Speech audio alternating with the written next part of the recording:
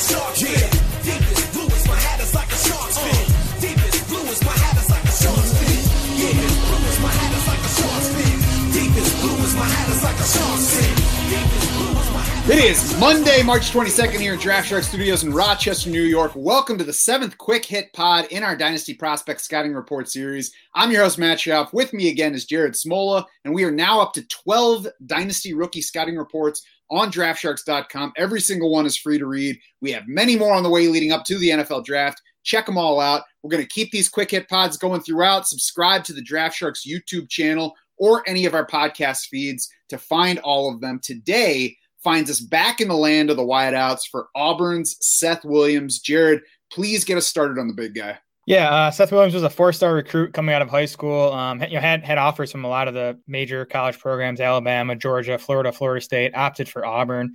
Williams was also a state medalist in high school in the long and broad jumps. Obviously, a big-time athlete. As a true freshman at Auburn, third on the team with 26 catches and 534 receiving yards. Actually tied for the team lead with then senior Darius Slayton, now of the Giants, with 5 touchdowns that season. Slayton's departure paved the way for Williams to take over as Auburn's lead wideout as a sophomore in 2019. He pretty easily led that team in all major receiving categories, despite missing a game with a shoulder injury. Finished the year with 59 catches, 830 yards, and 8 scores. That was good for 33% of the team's receiving yards, 42% of the touchdowns. So nice market shares for true sophomore in the SEC. Numbers and market shares took a step back this past season, though. He actually finished with 47 catches, 760 yards, 4 touchdowns. Did lead the team in yards and touchdowns. Fellow 2021 wide receiver prospect Anthony Schwartz actually led the team in catches. Schwartz is not a highly regarded guy, not a guy who's going to go early in the draft. So a bit concerning that he finished with more catches than Seth Williams. Again, Williams' market shares also declined this past season. 32% of the receiving yards, 33% of the touchdowns. So not bad numbers, but not ideal that his market shares took a step back from his sophomore season.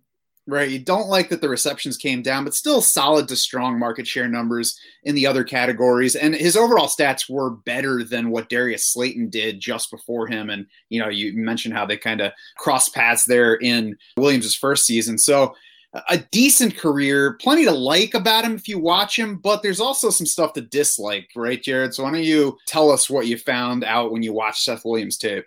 Yeah, exactly. I think inconsistent is the word to describe Williams' tape from Auburn. So he's 6'3", 211 pounds. He ran a 4.5 flat at his pro day, 37-inch vertical. So he's a big athletic guy, and that shows up on tape plenty. He does the contested catch stuff you'd expect from a guy with his size. He's fast in the open field. He has more make you miss ability in the open field than you'd expect from a 6'3" guy.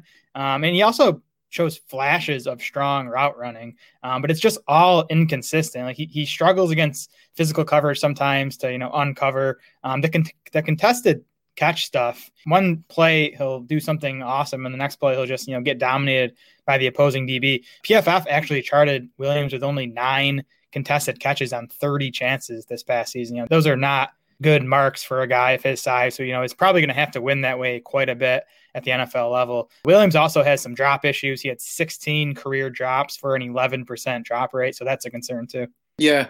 I mean, drops are kind of arguable about how important they are. Obviously, it's more important if it doesn't allow a receiver to get on the field because his team is bothered by him that much. But if a guy's starting and has some drops issues, Brandon Marshall is a guy who comes to mind who had some drops. It can be overplayed as an issue for a young receiver.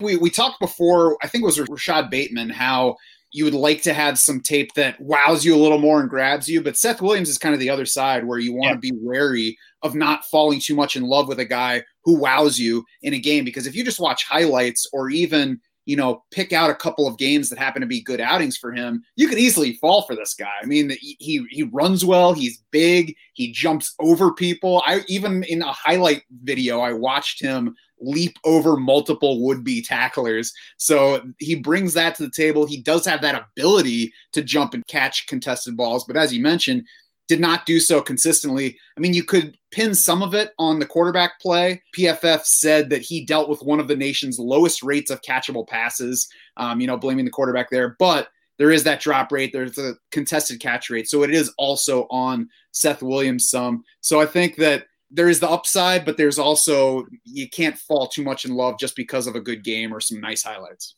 Yeah, definitely. I mean, Seth Williams is the exact reason you shouldn't go to YouTube and type in, player name highlights, click search, and just watch that. Because, he'd look like a first round pick if you're just watching like his 10 best plays from this past season. Consistency is a concern, though. But I mean, the upside's there. Like he can make those plays. He has the size, has the athleticism, I'd say decent college production. So, I mean, as we get probably into round 3 of rookie drafts, he's the type of guy you want to be taking because he does have that ceiling where I think he can, at least be like an NFL team's number 2 wide receiver and like a big play, maybe wide receiver 3 type for fantasy.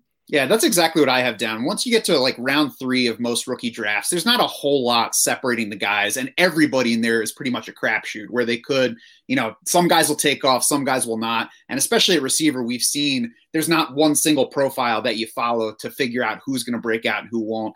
I'll be very curious to see the draft capital spent on Seth Williams this year. Is he going to be some team's Van Jefferson where he surprises us as a late round 2 pick because of the athletic package that he brings in a 6'3", 211 frame? Or is he a day 3 pick where teams are more skeptical of him? Is there immediate opportunity? Does he land somewhere where he could be the wide receiver 3 right away, or does he land somewhere that is pretty loaded at wide out, like Tyler Johnson with Tampa Bay last year, where he's going to need some guys to get out of the way before he can get targets? We've seen in that kind of range of where he's probably going to go in the NFL draft, we've seen guys like Darius Slayton, Preston Williams, Terry McLaurin find immediate opportunity and kind of pop basically out of nowhere versus where they went in rookie drafts and certainly where they're going in redraft. So I think that will be important for him, and the draft capital spent will tell us a pretty good bit about what his NFL team is hoping for. Yeah, I would expect Williams to be a day 3 pick. I think Slayton was a 5th rounder. Mm-hmm. And honestly, it's probably lazy because they're from the same school, but Slayton's not a bad comparison for Seth Williams. I'd expect him to go in the same range, 4th, 5th round. If he goes earlier than that, it probably means we should bump him up the rankings a little bit. If he drops later, it'll be a concern. I think if he drops into the 6th or 7th. Check out DraftSharks.com for a new profile pretty much every day up until the NFL draft. Tuesday starts a trio of Bama guys with QB Mac Jones. As I mentioned, all these prospect scouting reports are free to read, but you should lock in your DS Insider access so that you can see where they all land in our dynasty rankings, as well as access our 2021 redraft rankings and the MVP draft board. They are already live for the year. You can also find us on Twitter. We are at Draft Sharks. Jared is at SmolaDS. I am at SchaufDS. It's SCHAUF. For Jared Smola and the rest of the Draft Sharks crew, I'm Matt Schauf saying thanks so much for swimming with us.